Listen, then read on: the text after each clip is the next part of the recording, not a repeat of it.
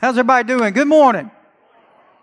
Glad to be here. Glad that you are here. If you have your Bibles, you can go ahead and turn with me to Psalm 22. Psalm 22. I have just a simple message for you this morning. I hope it's okay. It's what the Lord impressed upon me. I'll admit it was one of those, and I may say it too much. I'm sorry, but it was one of those where the Lord just kept bringing me to it, and I was like, God, I don't want to preach this. This is maybe too simple. I want to have something deep and revelatory. And the Lord said, no, this is what needs to happen. So, if you don't like it, it's His fault. I'm just kidding. But I'm just joking. But a lot of people love to go to Psalm 23. Most of you sitting here can almost quote that one verbatim. But I want to go one before that and look at what David wrote in Psalm 22. And I think in looking at this, I think we're going to encounter an important truth. It's not necessarily a popular truth, but it's an important truth that we all need to have and know in our daily lives. Before I get into it, this psalm is actually a prophetic psalm. It's very neat. When we start to read it, you're going to say, hey, that sounds familiar. Well, that's because David, as he did many of his psalms, was writing out of the abundance of his heart, meaning what he was going through. Everybody understand that? David was like any great writer, and I teach literature and writers. You study any great poet, you're going to find somebody that's messed up. I'm not talking about I'm talking about somebody messed up. My favorite, not to get too far in the weeds, but I'll give one of my favorite writers ever, American authors, was Edgar Allan Poe. Man, you just read his stuff. The way that it was so vivid, so different, so interesting, a little dark. And then the reason you wonder, well, how did he go to this place? Because he was messed up. He needed the Lord. He was messed up. He got into dark places. He had everybody around him died of tuberculosis. He went through great trial and tribulation, and that led him to dark places. And out of those dark places, the way that he coped with it was he wrote. Well, David, maybe not all the way so, but David in his life, if you study his life, went to some dark places. And in David's dark places, he also responded by writing. All of this great music and art that came out of him, all of these hundreds of psalms that we love, and a lot of people, you're probably one of those, you talk about favorite book, I just love the psalms. Well, a lot of people think about the happy psalms and the celebratory psalms, but you realize a lot of those psalms aren't that happy and celebratory all the time. Because again, these writers are like you and I, and maybe I should just say like me. Maybe you're not here yet, but I wish I could sit here and tell you, and again, we're going to go somewhere. This isn't going to be depressing. I can already kind of sense an atmosphere shift. And we're not getting into anything depressing, but I need you to be honest. My life isn't all bubble gum and rainbows. And I would dare say, if we were to be honest, neither are yours. We are going to endure and go through some things. And David had to go through some things, but in the midst of him going through things, he began to express himself to the Lord. In this particular psalm, he begins to express, but what he doesn't realize is what he is pouring out of himself in the midst of his heartache was setting the stage and predicting and prophesying what was to come, which was the Messiah, Jesus. We just praised Him. How many are thankful for Jesus? So David begins right here, first verse, my God, why have you forsaken me? Some of you are saying, this isn't Easter. Why are we reading that verse?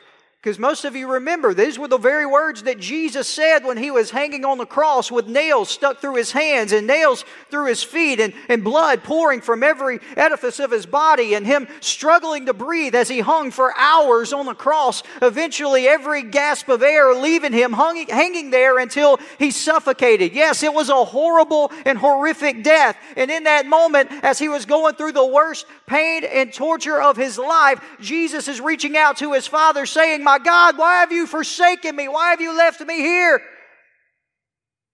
David, in the middle of the hardship of his life, had no idea that his very pain was foretelling the pain that would come to Jesus, but it would be that pain that would give us the deliverance and save us to where we are today. Is anybody with me?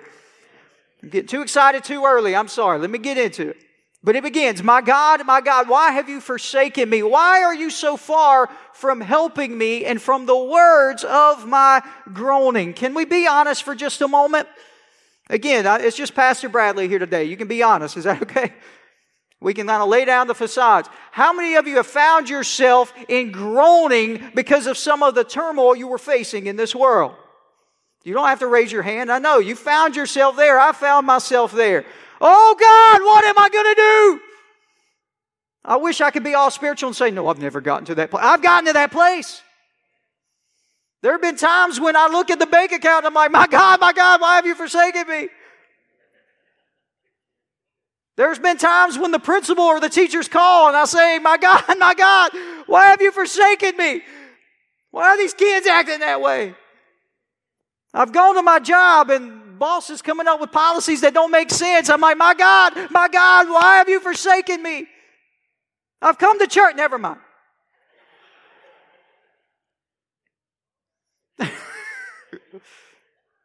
No, seriously, let me be real. I've come to church and I've cried out to God and I did everything I thought you were supposed to. I lifted my hands and held them up for 47 minutes to the fact that I thought that my shoulders were literally going to fall and quit working. I came and I laid on the ground and cried and snotted all in the carpet and left stains thinking that was what I was supposed to do. And there's times you need to do that. Don't get me wrong. I've come and let everybody pour oil over my head and slap my head and do everything that we're usually doing. And still I felt nothing. My God, why have you forsaken me?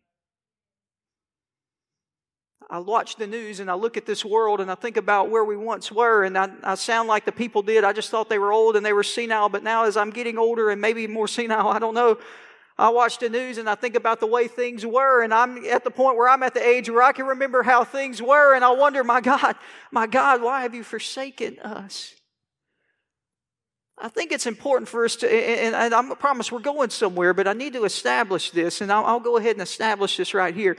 Every single one of us in here, we were put on this earth to endure. This is the part that isn't popular in today's culture, but it's the part that I feel like we have to. I'm thankful we're in a church and in the house. We get this teaching all the time, but let me remind you that you didn't come to Christ and you didn't come and become a Christian so that your life from this point forward would just be A-OK and perfect. If that is the case, and that's what you've come to live for the Lord for, you're going to live a disappointed life. I need you to, and again, not to be depressing, not to put a wet blanket or to rain on your parade, as the cliche would say. But I think a lot of times we feel that we're in this thing and we all the time come to the Lord for deliverance. Deliver me from this thing I'm in. But the truth of the matter is, if you've been saved for any amount of time and you've been this thing, you will admit and you'll understand that there's going to be a constant tension that you're having to battle on the inside of you. Please don't mishear me and go out of here and say, PB, preach this. An addiction is not the tension that the Lord intended for you to have. Be free in Jesus' name. The Lord didn't mean for you to be bound up in some sort of spiritual stuff. Be free in Jesus' name. But understand, sometimes when when life is hard and we come to the altar and pray, Lord, deliver me, God may be saying, no, I'm not going to deliver you. I designed that to make you who you're supposed to be. And so David is going through a moment. He's going through a hard time right here. He's praying, my God, why are you so far from helping me? Why are you not hearing my groanings? He goes a little farther in verse 2. He's continuing, oh my God, I cry in the daytime. We're not just talking about, you ever get in those moments, again, you don't have to raise your hand, but you ever get in those moments, you just lay down at bed before you go to sleep, it just all hits you, everything just hits you. You've been holding up all day, but it just seems like in that moment, it all hits you. And it's dark, so I'm not afraid to cry. It just starts coming out, just all the struggle, all of the pressure, all the things that I'm having to deal with, it just all begins to pour out in those moments. I'm crying he's not even waiting till then, he's crying in the daytime. He says, God, I'm waking up saying, I don't know what to do. I'm crying here in the daytime, but you're not hearing, you're not listening to me. And in the night season, I'm doing the same and I'm not silent. But, in verse 3, this is where I want to go. The problem we have in our life is we live in verses 1 and 2, which are absolutely true. We're all going to face heartache. We're all going to face turmoil. We're all going to face pain. But we can never get to this part. We can never get to the conjunction. But, however, you are, you are holy, enthroned in the praises of Israel. Verse 4, our fathers trusted in you, and you delivered them. Verse 5, they cried to you, and they were delivered. They trusted in you, and they what? Were not ashamed. You see, every single one of us are going to go through a season of darkness, okay? And when I say darkness, don't misinterpret me and think I'm saying anything. I'm not saying everybody in here is going to go live a life of sin. I'm not talking darkness in that sense. Does that make sense? I'm not saying you're all going to live here and go through toil. And I'm not prophesying negativity. Some people get spiritual and say, oh, quit prophesying that. That's not what I'm saying. We're all going to go through a season, though, in our lives where it feels like things are dark. If you live in this thing long enough, there are going to be moments where it feels like the Lord is silent and you wonder where He is. We're going to go through moments where pressures are going to come and we face some of the life's turmoil just because this is in a sinful world and it's imperfect. And because of that, we're going to have loved ones who die. We're going to have to face death. We're going to have to go through illness because, or people who deal with illness because, again, we're in imperfect bodies. Does this make sense? We have to work and interact with imperfect people, so we're going to have conflict and we're going to have to deal with anger and people are going to hurt our feelings and people aren't going to do things the way we think they ought to do them. And all these things are going to begin to pile up. But the beauty of it is the darkness and the pain does not have to define you. The situation does not have to define your reaction. David said, everything is dark and everything seems hopeless. Nevertheless, I'm not feeling a glory streak while I'm running around the room. I haven't laid in the floor in the Spirit for hours. Again, that's great when you have those moments. David said, I don't even know if you're there. But nevertheless, regardless of what happens to me in my situation, I can still stand here and proclaim that you, oh God, are holy. And there's nothing that I'm facing or happening to me that changes that fact. Holy. Think about that word. Again, I deal with words. I like to look at what words mean. You realize holy, we can try to come up with a definition, but if we're really honest, none of us in here in this room can really even fathom what that word means. And it's crazy because we're commanded to live a holy life. Amen? Yet we know it's impossible in our own strength because we can't even define what holy is.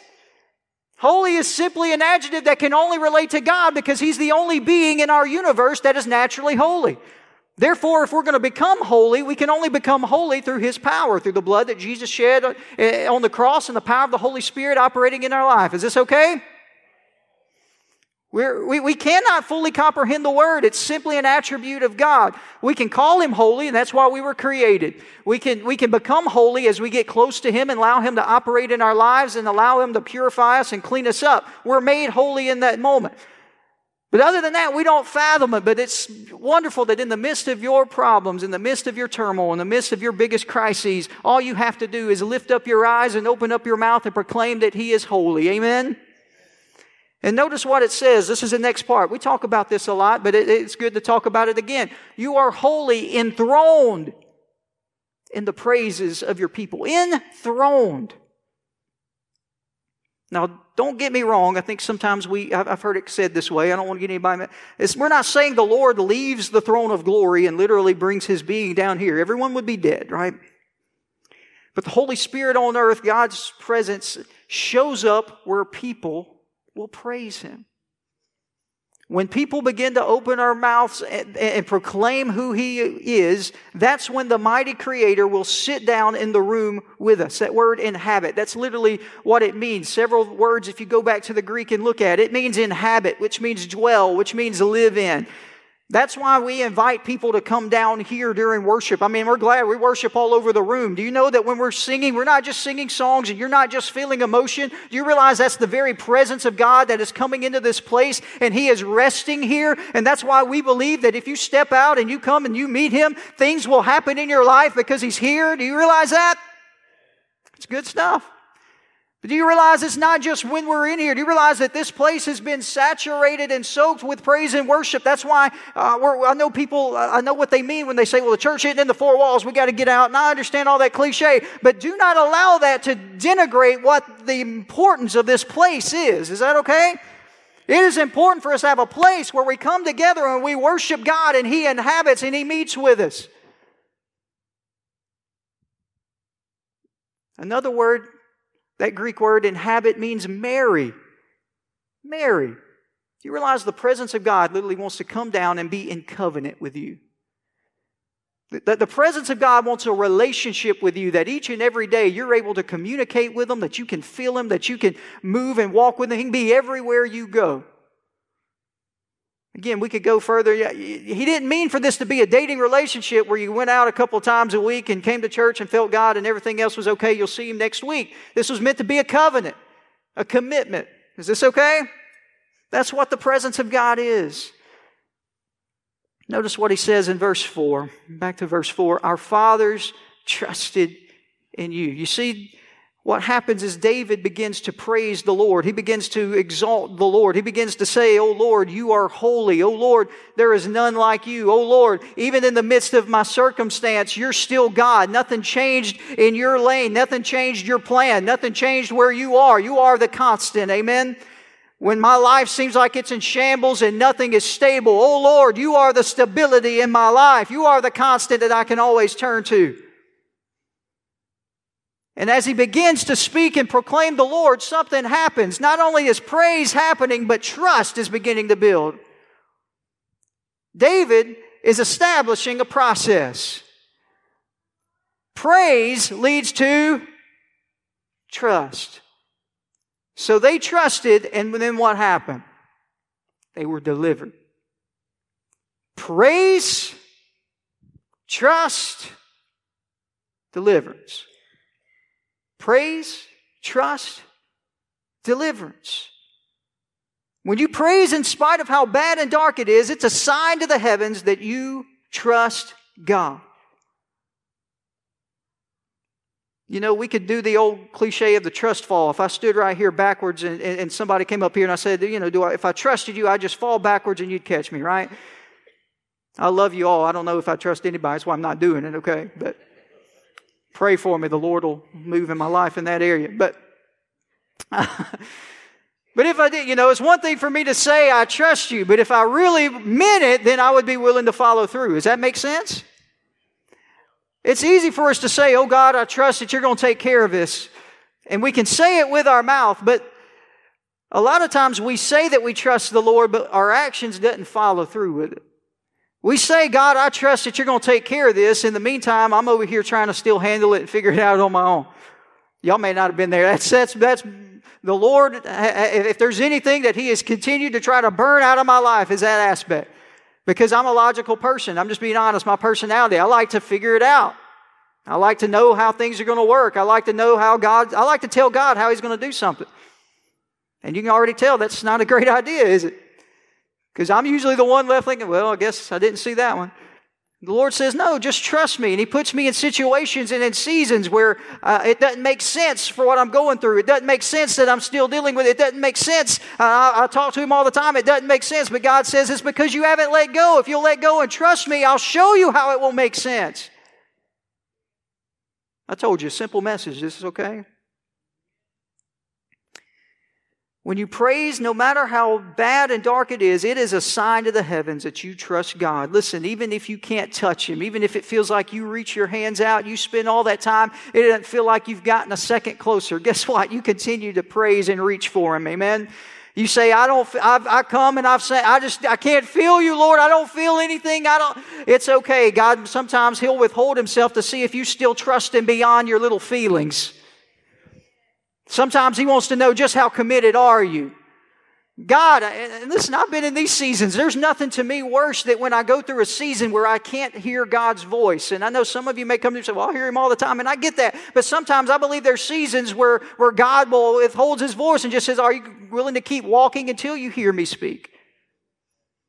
It's hard.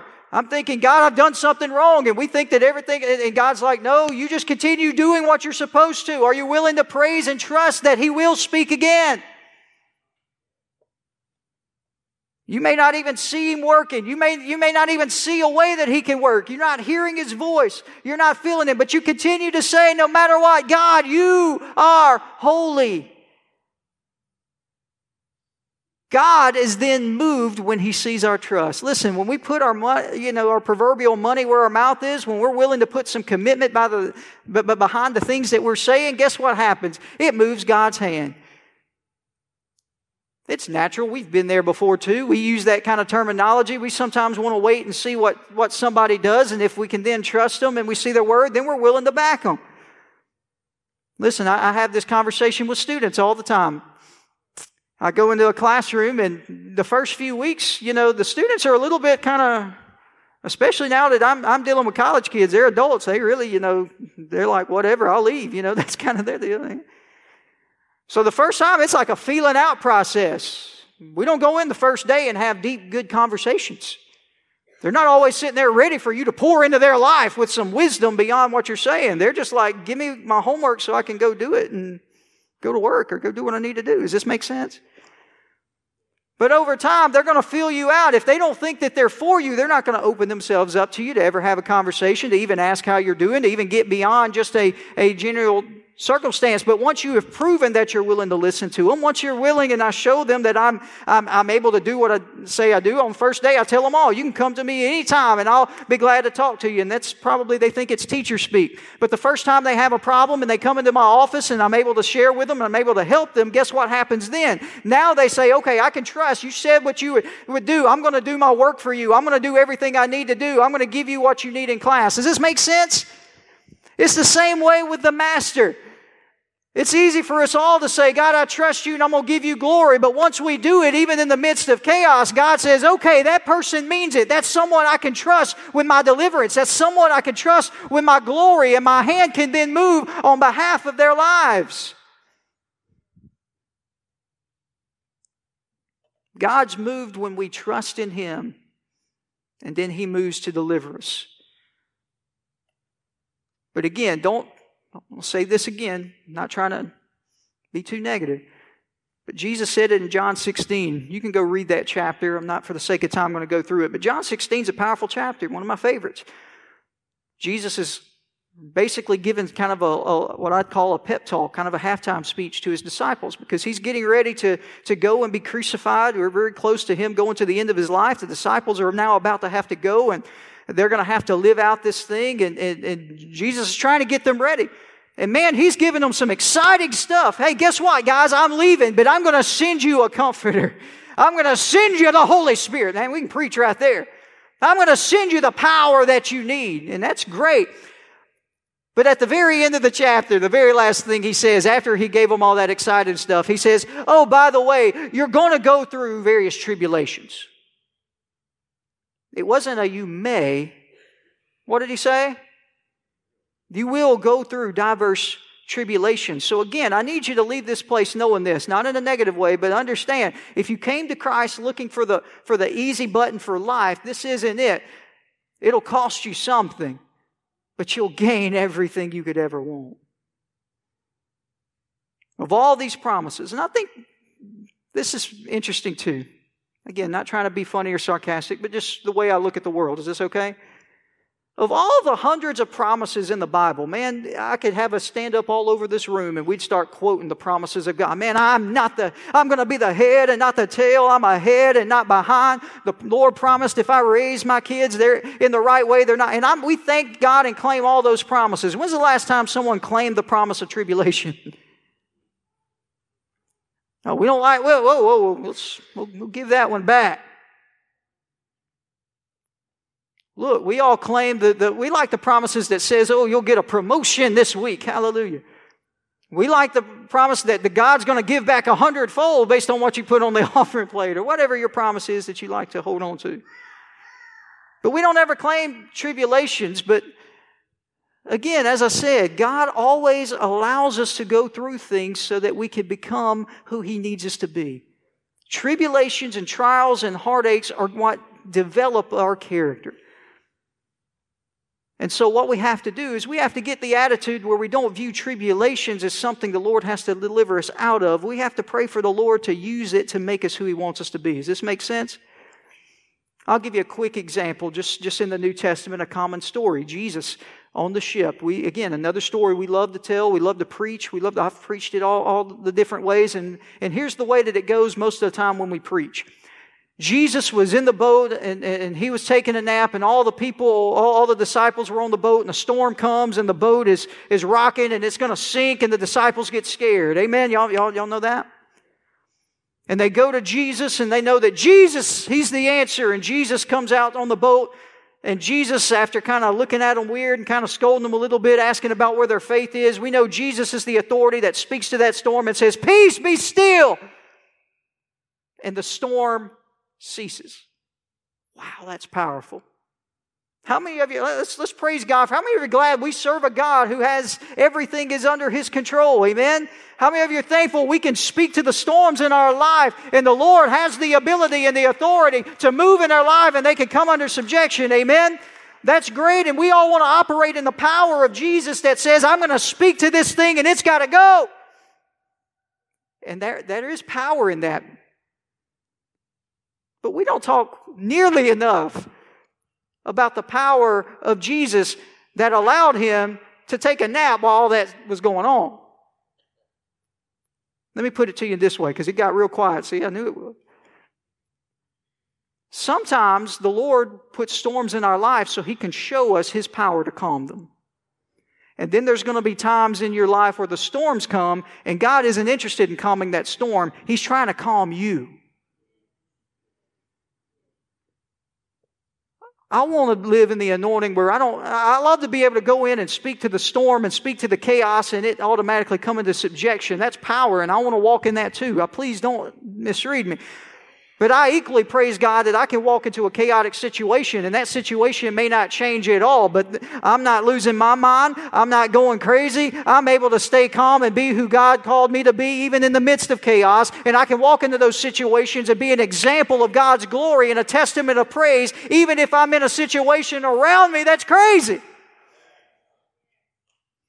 So some of you, I would ask for you to ask God to seek the Lord.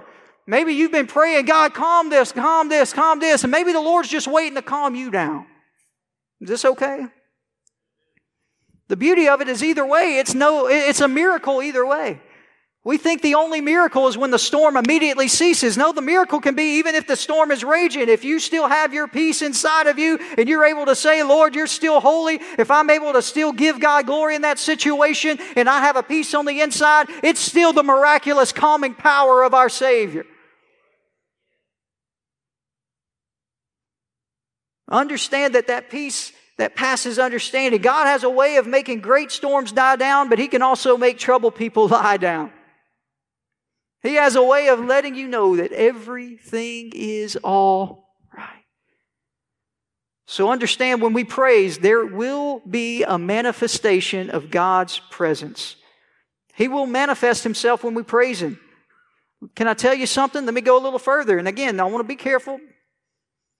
I know that there are people who deal with issues. I know some of them are spiritual, some of them are just mental, and there are a lot of things that go on in our life. But let me make sure you understand. A lot of times the cure to the things that we call issues today, loneliness and depression and anxiety and feeling like nobody cares and a lot of the identity crisis that we're dealing with, the answer is simply praising God.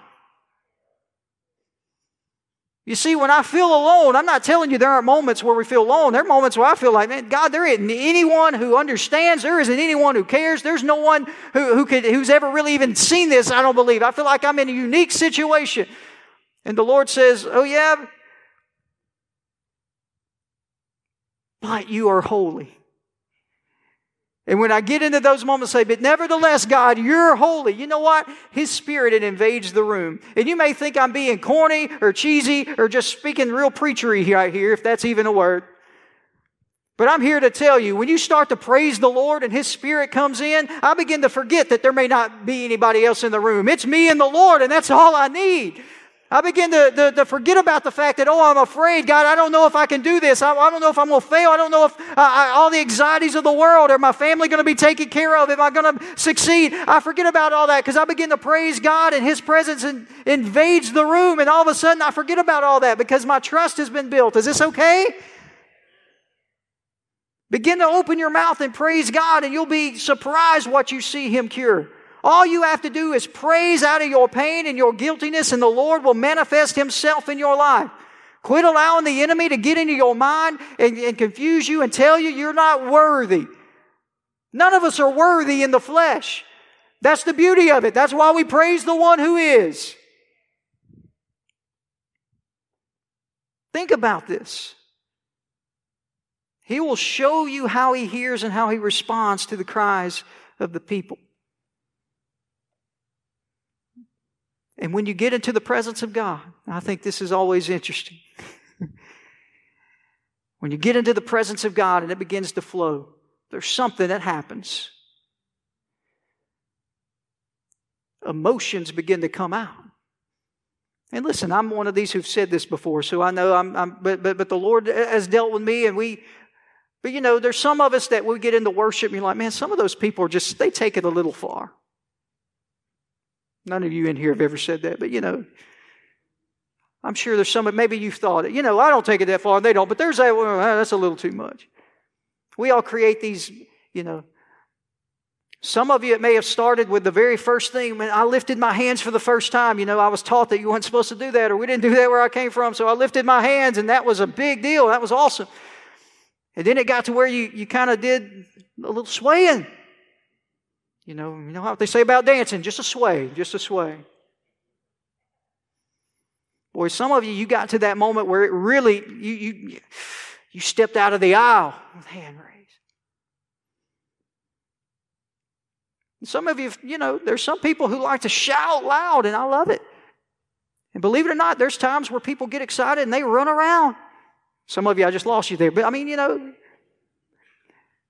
and we start to think it's created in that, and I get it. I'm the very first one who believes what the Scripture says. Everything should be done in decency and in order. I believe that everything should be done in a way that's glorifying God. I believe that there are some things that have been called praise that have really just been trying to glorify a person. I believe all of that, and so I've already been there. Nevertheless, we can't use the excuses of what other people do to say, well, I can't get emotional. I'm here to tell you, through the Bible, praise is emotional. I'll even go farther. Praise requires activity. It requires action. Praise and prayer are two different things. Again, I'm trying not to get in the weeds and teach too much here, but you realize, you know, a lot of people are I'm praising and they're bowing their heads, and that's great. But that wasn't praise, that was praying. Praise was activity. There was noise involved. There was energy involved. There was action involved. And when you get into the presence of God and you start thinking about what He's done in your life, I'm here to tell you, if He's done something for you, you keep thinking about that over and over again, and something begins to happen, and you start to get excited. I don't know about you, but when I think about where would I be without the Lord right now? When I think about the little boy or the boy when I first got up in class to try to give a speech, literally, my hands would shake like this when I looked at a note card. Where would I be if the Lord didn't reach down and touch me and say that I could do what He called me to do right now? Where would I be if I didn't allow the Lord to save me from the life of sin that I was in, that would have destroyed me and kept me from even in being the father that I am today? Where would I be if I would have refused to step out into the things He's asked me and called me to do? I would not be where I am today. So for that reason, I can't help but get loud. It may be uncomfortable for you. I'm sorry, they'll turn me down. But I can't help but get loud and expressive and excited when I think about what He's done.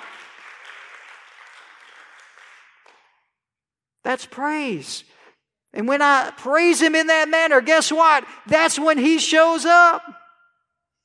Get in the presence of God. Think about what He's done. You can't help but get animated and excited. Had it not been for the Lord, where would you be? Think about that in this moment. He inhabits the praises of His people. He lives there. In verse 4 again. Go back to verse 4. Let's look at that one more time. Our fathers trusted in You. They trusted and they delivered. You delivered them. I want you to think about what praise also is. Praise is a legacy. Y'all understand what I mean? Praise is a legacy. I praise not just because what I've seen the Lord do in me, but I'm so thankful that I have a mother and a father who were praising mothers and fathers. My mother and father, I mean, we lived as pastors, and you know, we kind of skimped by. It wasn't anything great. I didn't go hungry, but it wasn't anything great. But you know what? There were moments, there were times when things got hard, but guess what? We praised the Lord, and guess what? The Lord came through. Anytime there was any kind of struggle, any kind of hardship, there were times when it was through the church, there were problems and situations. We didn't know what to do. We turned to the Lord. And because even in the midst of times where it could have been hard, they could have gave up, they could have went in, they did not. Guess what? I've learned that now no matter what I face, I can continue to praise God and get through that. Where did that legacy come down to them? Well, I had 2 praying grandmothers and 2 praying grandfathers. That anytime I went to their house and I spent the night and I stayed on their couch at 7 years old and I wanted to wake up and watch the Flintstones, as soon as I woke up and opened my eyes, I could hear them sitting with their coffee at their table. Oh, Father God, we thank you for your goodness. We praise you for taking care of us. I'm like, y'all, how are they taking care of you? Y'all barely have anything in here. It's hot in here. They said, but oh no, Lord, you're still good. You're still holy. You kept us through the night. And guess what? Now I know that's my way through. So what do I want? I want my sons to hear and see me. I want them to know that when things get hard, we don't get down, we don't get out, we don't cry and moan and get depressed. We thank God.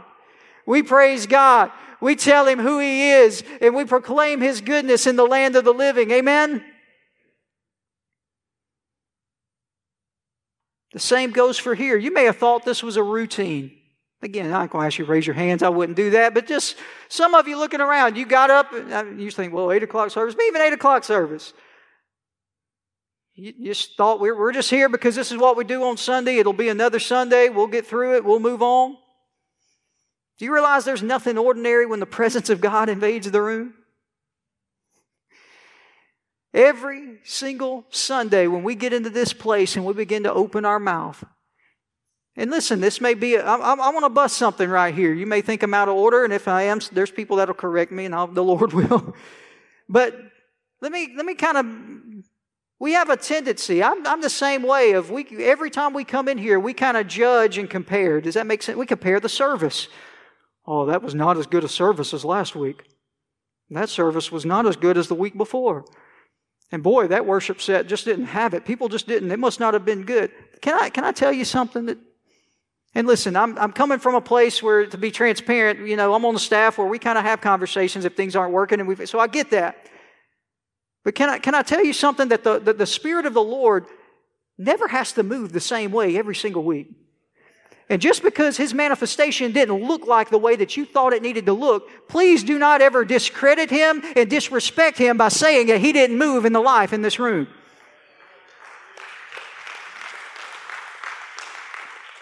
And I'll even say this, not saying it, I say it somewhat to be funny, but you may think, well, that sermon wasn't of God. And that's fine. You may not like Pastor Bradley. That's fine. But anybody who stands on this pulpit, we're about to have speakers for the next month. I can't wait. But any speaker that stands on this pulpit has been given the word of the Lord. And we need to hear it and we need to apply it to our life. So if I get tempted to sit in here, and I've been there before, the Lord has brought me out of it. If I'm tempted over the next 5 weeks of October to sit here and say, well, this one was good. I don't know about that one. Then I'm out of the Spirit and I'm missing what the Lord wants me to hear. Is this okay? All right. I got the meddling. Let me move forward. Today wasn't a routine. All things work together for the good of those who love God. There's some people that came in here depressed and defeated today. I don't know who you are. I wish the Lord would give me faces. I don't walk in that kind of anointing. But I know that there's somebody, or the Lord wouldn't have impressed this on my heart so much to hear that you came into this place defeated and depressed, and you're wondering, I don't know where to turn. Yeah, I love feeling the presence of the Lord, and I come in, I lift my hands and work, but I still just feel like I don't know what to do. I'm here to tell you, I came with the answer. You begin to praise, trust will rise, and that trust begins to rise. The Lord will send deliverance into your life. You won't stay in that frame of mind. You will be like David. What did David say in Psalm 34? He was in this mode in Psalm 22. You skip over the Psalm 34. David said, I will bless the Lord at all times. His praise shall continually be in my mouth. My soul shall boast in the Lord, and those who are humble will hear thereof and be glad. Oh, magnify the Lord with me. Let us exalt His name together. I have sought the Lord, and He heard, and He delivered me. Amen. How many of you need to go into your lives this week and begin to proclaim the Word of God over that situation? Quit declaring and complaining about the situation. Quit venting about it to everyone who will hear so you can drag them down. You go to the Lord and declare He's good and watch Him move in your life.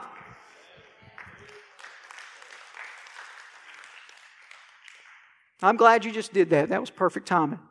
What did you just do? You just clap. You don't realize we have these hands? A lot of times we think, you may be a carpenter. You think your hands were made to go out and, hammer nails, and that's good. I mean, the Lord gives us that gift, but that's not why He gave them to us. That was not His primary purpose. I get to play some instruments every now and then. I'm glad I have hands because that would make it difficult if I didn't. But thanks to them, I'm able to use them to make some kind of sound. Sometimes that's all right. I'm thankful for that, but that's not why we were given them. These were instruments we were given to praise the Lord. We were made to make noise to the Lord. This is praise to the Lord when He hears us. Is this okay? We think everything we have was meant to ourselves, but they're all instruments to give back to Him. These lungs that we have, breathe in for me real quick. Breathe out. Do it again. Breathe in. Breathe out. Obviously, we need those for oxygen to live. I get all of that. But there's something that happens when we breathe in and then we exhale that air and it goes through our esophagus over some vocal cords and it makes a sound in our mouth that resonates out and we can say, "Glory to God, you are holy." That projection wasn't made to yell at your kids and your spouse. It was made to glorify the Lord. Understand that praise was meant for noise. Listen, praise isn't supposed to be meditation. It's not supposed to be a form of study. And I need to make sure that's clear too. We're called to meditate. We're called to study. Those are spiritual disciplines that as you grow, you need to have time to study the Word. You need to spend time in silence, just meditating and thinking and allowing the Lord to speak to you. But don't get those confused that we try to incorporate all those things into the time that we're supposed to be praising. Praise was meant to be active. Is this okay? It's meant to use energy. It's meant to make noise.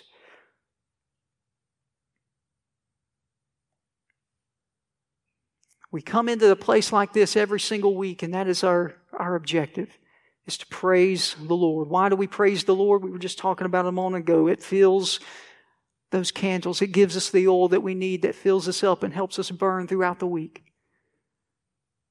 I'll say something else that may be bold, and I want you to hear me. But the church was not designed for sinners. Let me say that again. Church wasn't designed for the sinners.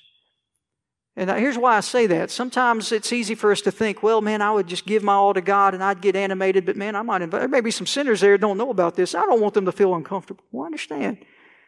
If a sinner walks in the door, they need to see praise. If a sinner walks in the door, they need to understand what we're about.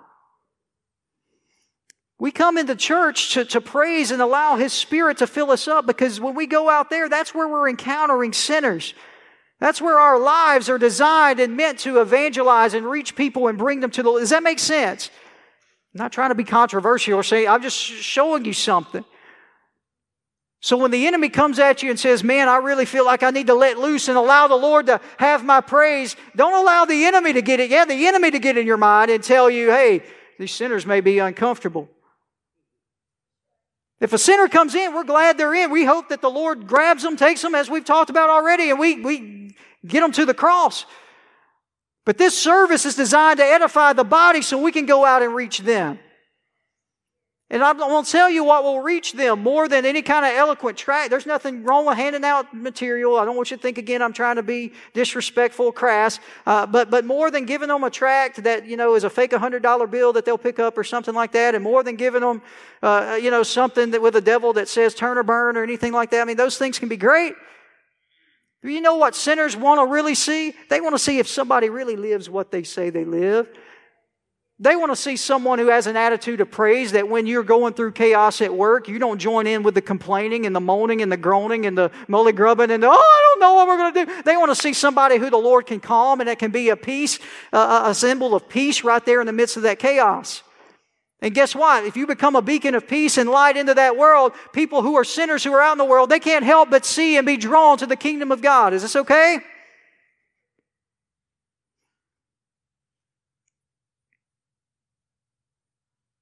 Finish up right here. You go back to 1 Samuel and 2 Samuel, the stories of David. One of the famous stories of David, I'll just summarize for the sake of time, if that's okay. Very, very common, but, David was reestablishing himself on the throne. And He had to go out and he had to bring the Ark of the Covenant, the Ark of God, back into the kingdom. It had been gone. It had been taken captive. And so where the presence of God was throughout the Old Testament, that's where victory was. You all with me? Presence of God brings victory. And so they went out and they're bringing the Ark of the Covenant back. And David already, he's been through a lot. He's been through some heartache. He's been through some of those dark times. And even as they're walking on the way, they stumble with the Ark of the Covenant. And one of the priests just tried to steady it, so he touched it where he wasn't supposed to touch it. The Lord said, nope, I'm not dealing with that. And the man falls dead.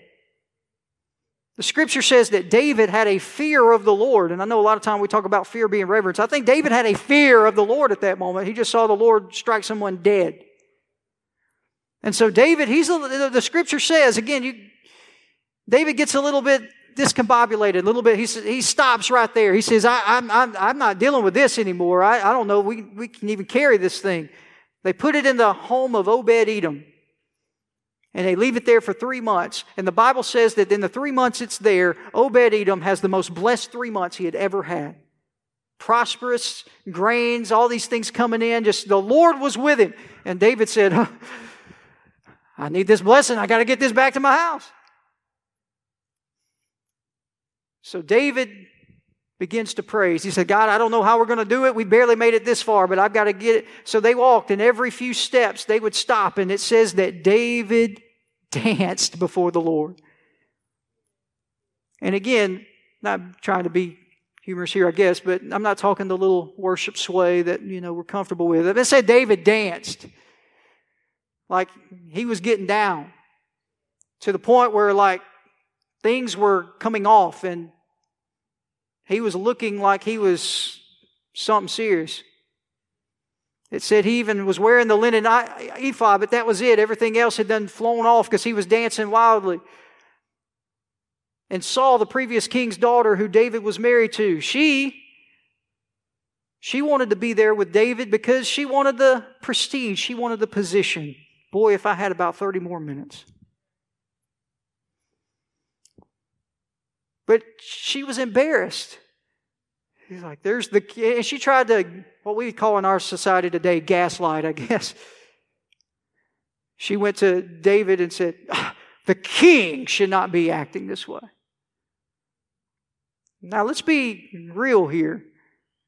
She wasn't really as much embarrassed that he was acting that way. She was embarrassed at the way it made her look. Does that make sense? She didn't really even love David. They were just together so she could be the princess, so she could get all the parts of the king. Listen, maybe a side note. I said I wouldn't go here, but if you just come to church trying to get blessed kind of on the edges, just so you, by association, you hope some blessings will fall your way, but you're not fully committed, you're not ready to be all in, it's not going to work out well for you in the end. I'll even say it this way, and again, I hope you're hearing my heart. I promise you, I'm going to say this with humility and love. But there's a lot of blessed people at all seasons. And our church, man, we're full of momentum and we're seeing people come. But listen, if you're just coming in the door just to try to get something to rub off, but you're not ready to commit and truly praise the Lord, I'm here to tell you that's not going to work. I'm not telling you to stay home next Sunday. That's not what I said. I'm just saying, think about it. Allow the Lord to really do what the Lord is calling you to do. Don't try to attach yourself to something because it's the cool place to be or because there's a group there that you want to be a part of, but you're not ready to go all in. Does this make sense? And David looked at the woman, and again, I'm going to put this in Robbins' paraphrase, PB paraphrase. Is that all right? He said, woman, you ain't seen nothing yet. If you think this was crazy, I can get a lot crazier than this. So if you're bothered by this, you might as well just go on back and disassociate yourself with me. And it said that her womb was closed. She never was able to be a part of the lineage. She never got to enjoy what it is that she thought that she was going to get to enjoy. Why? Because she was ashamed of the praise. I'm here to tell you, I'm not telling you how to act. I'm not telling you to get all crazy and in the flesh. But I'm telling you, if you're afraid to become emotional and you allow that to retort the praise that God has on the inside of your heart, you're not fully living the life He's calling you to live. And it's going to look different. I can't dance, so if you see me acting like David, something may be wrong. I joke around, I don't think the Lord would be pleased. I think even God would look down and say, but whatever it is He's put in your heart, you give it to Him with all you've got. And don't let any person on this earth or any feeling of prestige stop you or embarrass you from doing what God's called you to do. Is this all right? Our position and our prestige doesn't mean a thing when it comes to God. He's the King of Kings. Isaiah 61:3. God famously spoke through Isaiah to His people. He said, put on the garment of praise for the spirit of heaviness. That means if you come in and you feel heavy and you feel burdened down, that put on as an exchange. It's like when you go home, it's like Mr. Rogers when he'd walk into his place on Mr. Rogers' neighborhood. What would he do every day? It's a beautiful day in the neighborhood, a beautiful day for a neighbor. Won't you be mine? He took off that coat and he hung it up and he grabbed that red sweater vest and he put it on and he zipped it up. Some of y'all act like you don't know what I'm talking about. You know what I'm talking about. Mr. Rogers was coming in for a beautiful day for 30 minutes to speak into my life and be my neighbor. So he was putting on that old coat that he wore outside and put on a comfortable coat that was a sweater. Well, guess what? I think of it the same way when I come into the presence of God. I may feel heavy and burdened from all the things I'm dealing with in life, but I can take that off and put it in the closet. And His presence has a praise, is a nice, warm, fuzzy sweater that I can put on and zip up. Is this okay to anybody? Don't allow your heaviness to continue to leave you in defeat, because your praise is going to lead to your victory. Will you stand with me?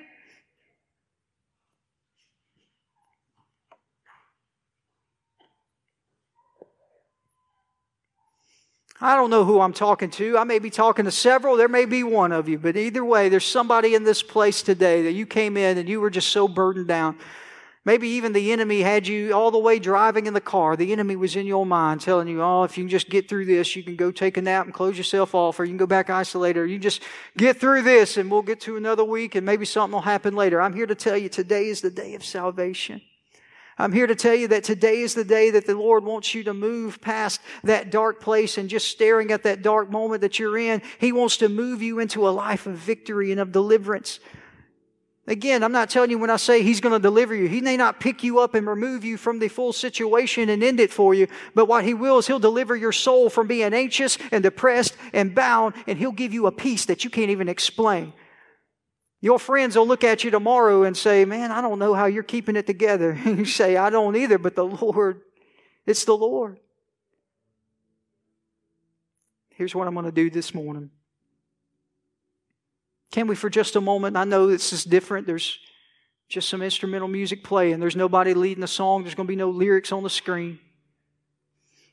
But if you're here this morning and you truly believe what the Bible says, if you truly believe that the Lord is holy, if you're truly ready to declare His goodness in the land of the living and allow Him to move you into a place of deliverance, it starts right there where you are. All over this place, this is simply what I'm going to ask you to do. Are you willing to praise Him for a little bit? Lift up your hands all across this place. Begin to open up your mouth. Come on, don't wait for anything from this stage. Come on, can we just take a couple of minutes? I'm not here to work anything up, and we're not going to waste just a bunch of time. But will you just begin to open your mouth and proclaim the holiness of God right now in your situation? Father, there's no one else on earth like You. Father, You are good and You're holy. Father, this isn't about me thanking You for all that I have. Father, this is me thanking You for who You are. Father, when I was lost and undone, You saw fit to reach down Your hand and lift me up out of the mire. Father, even before any of us were even conceived or thought about, You were willing to send Your Son to die so we could have freedom. Father, the situations we're in look dark. We don't know where to turn. We don't know where to go. We don't know what You're going to do. But all that matters is that You're still good, that You're still God, that You're still holy, that You're still worthy of everything that I have. And Father, because You have shown Yourself worthy to us, we trust You. That means I don't know how you're going to do it, but I'm through trying to figure it out. I'm going to keep walking. I'm going to keep talking about you. I'm going to keep living for you. And in the right time, in the right season, Father, well, I trust that you're going to send deliverance. I trust, God, that you're going to send provision. I trust that those doors of opportunity will open. I trust, God, that the help that you're going to bring into our lives will be brought in. Father, no longer am I going to allow situation to dictate my praise? I'm going to praise my way out of my situation. Father, for the remainder of this week, let this song of praise just simply be a start for what you want to do in the lives of your people this week, this month, this year, for the rest of our lives. We're not going back, but Father, we're moving forward. We're going higher. Father, help us to be who you called us to be in Jesus' name. And everybody in this place say, amen.